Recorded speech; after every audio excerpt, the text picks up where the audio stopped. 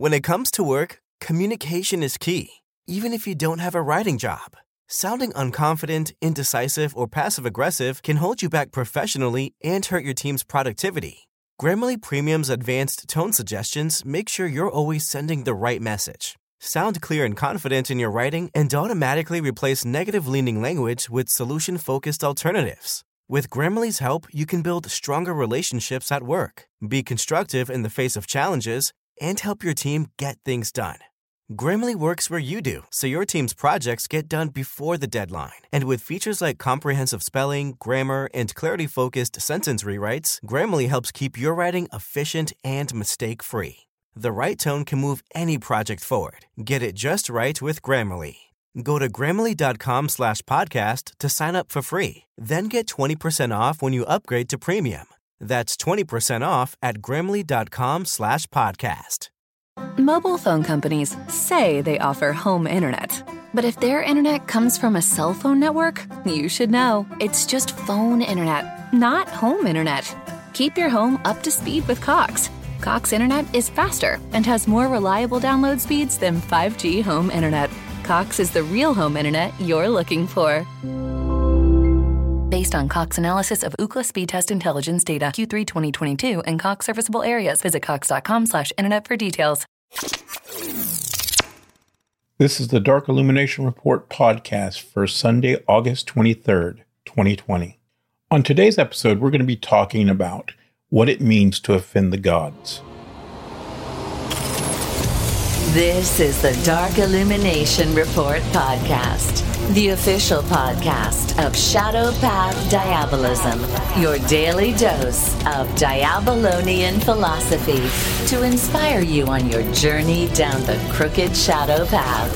Here's your host, R.J. Womack, Brother Nero. Hey everybody, thanks for joining me for another episode of the podcast. This is R.J. Womack, aka Brother Nero, and this is the Dark Illumination Report podcast, the podcast where we promote the religious worship of Satan and demons as a serious faith and way of life. And we're also the Not Satanism podcast. That's going to be the new official tagline of this podcast, Not Satanism podcast. Because there are some people who don't seem to understand the difference between diabolism, shadow path diabolism specifically, and Satanism. Shadow path diabolism is a specific tradition of devil worship that I am basically creating from scratch, based on traditional witchcraft, based on ancient paganism, and based on medieval devil worship. So just in case people keep saying, well, that's not the way a Satanist would think, that's right, because we're not Satanist. I'm going to keep saying this for the next couple of episodes until people understand this is the Not Satanism podcast. Okay? All right. Anyway, now that I've gotten my sarcasm out of the way, we can get to the actual topic of the show. But before I do that, I want to tell you that we've got episodes of Nero and the Pig coming up. We're in the process of recording several episodes, so we have several episodes in the can so that we start off the show on the right foot. And it's going to be the first official show of the podcast network. We're probably going to launch the podcast network at the same time. So I just wanted to let you guys know that.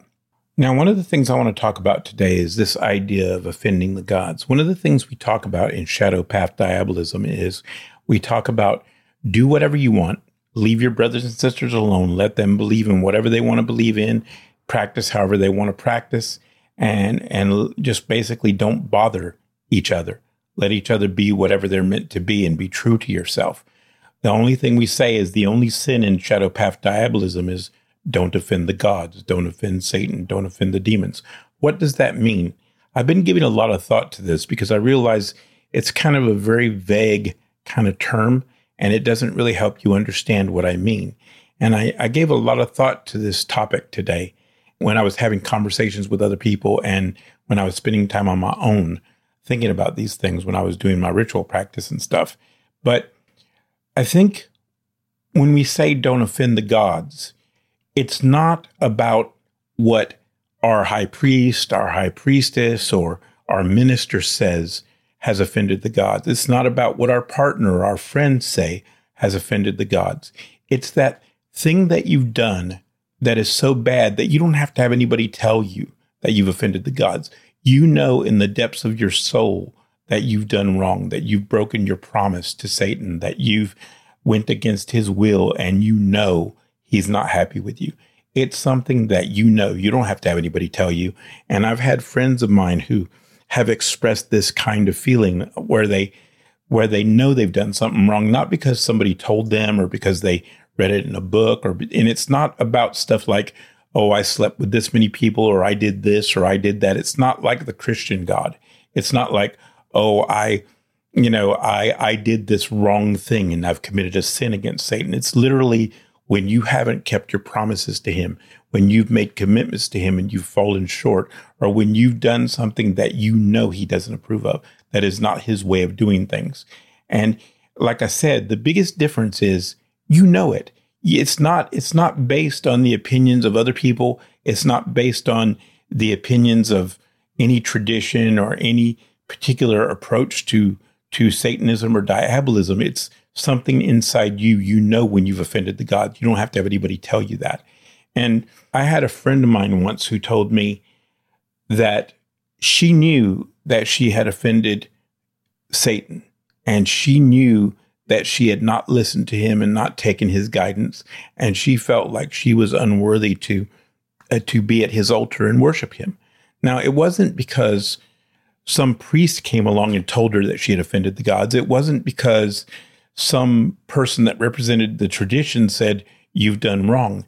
It's she within herself knew in her soul, in her heart of hearts, that she had done wrong, and her relationship between her and Satan had been damaged.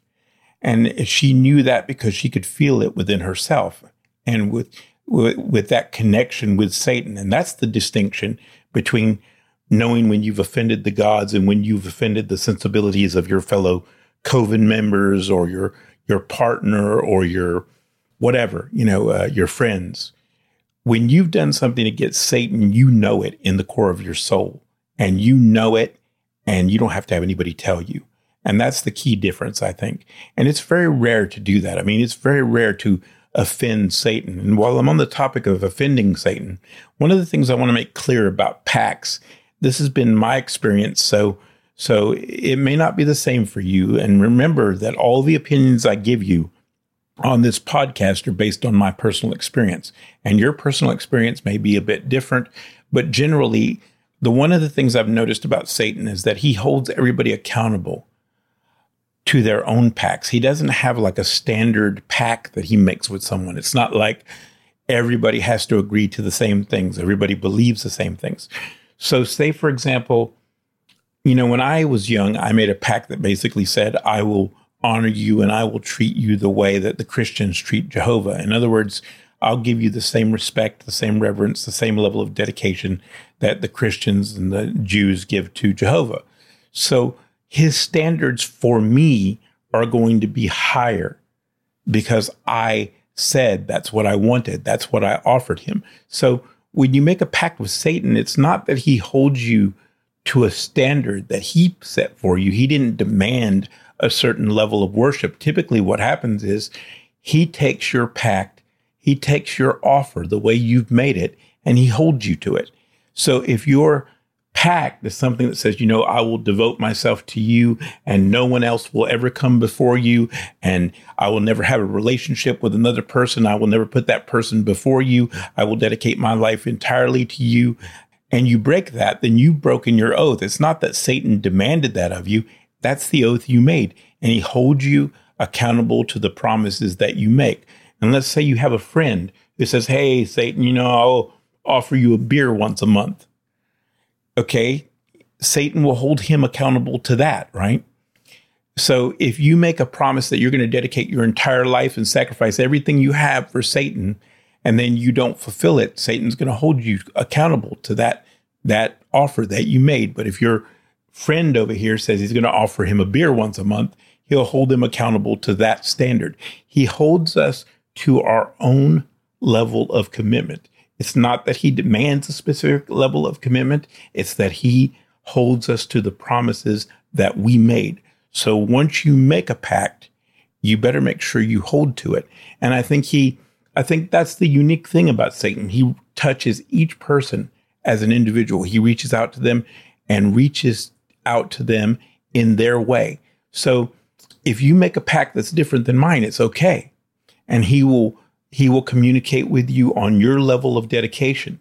However, if I were to do the same thing, he might be upset with that because I'm not living up to my personal commitments. And I think that's very important for people to understand, that whatever your commitments are that you've made to the gods, whatever standards you've set for yourself, once you've made that commitment, you have to live up to that commitment. And that's the most important thing. And everybody's personal commitment to Satan is different because Satan respects individuality. He respects personal sovereignty. Anyway, that's it for today, guys. Take care. If you would like to learn more about the Shadow Path Diabolism tradition of occultism, go to rjwomack.com. That's rjwomack.com. If you enjoyed this podcast and support our message, tell a friend, leave us a review, and follow us on social media.